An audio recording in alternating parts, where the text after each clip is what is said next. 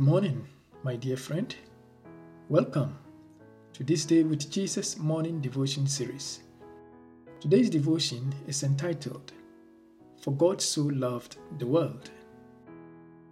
After accepting Christ, the first religious virtue we learn is practically the love of God.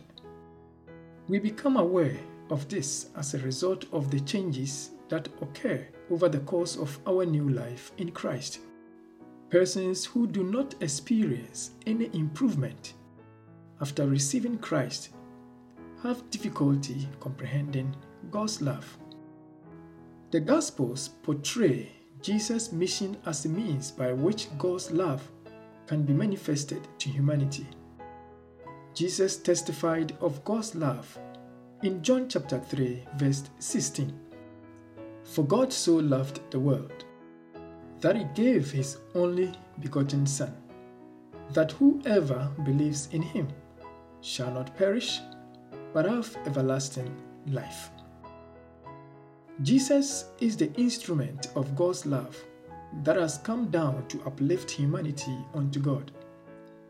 When he was preaching God's love, he also declared his own intervention to be the only means of salvation. Both the one who loved us and the one who sacrificed himself for us have much to teach us about love. God's love for mankind was not weakened by the fact that human beings sinned. Since God is eternal and unchanging, his love is also eternal and unchanging.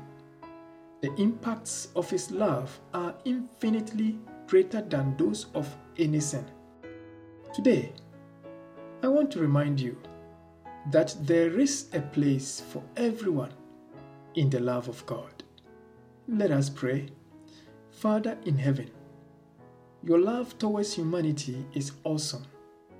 Help us to love likewise. In Jesus' name we pray. Amen.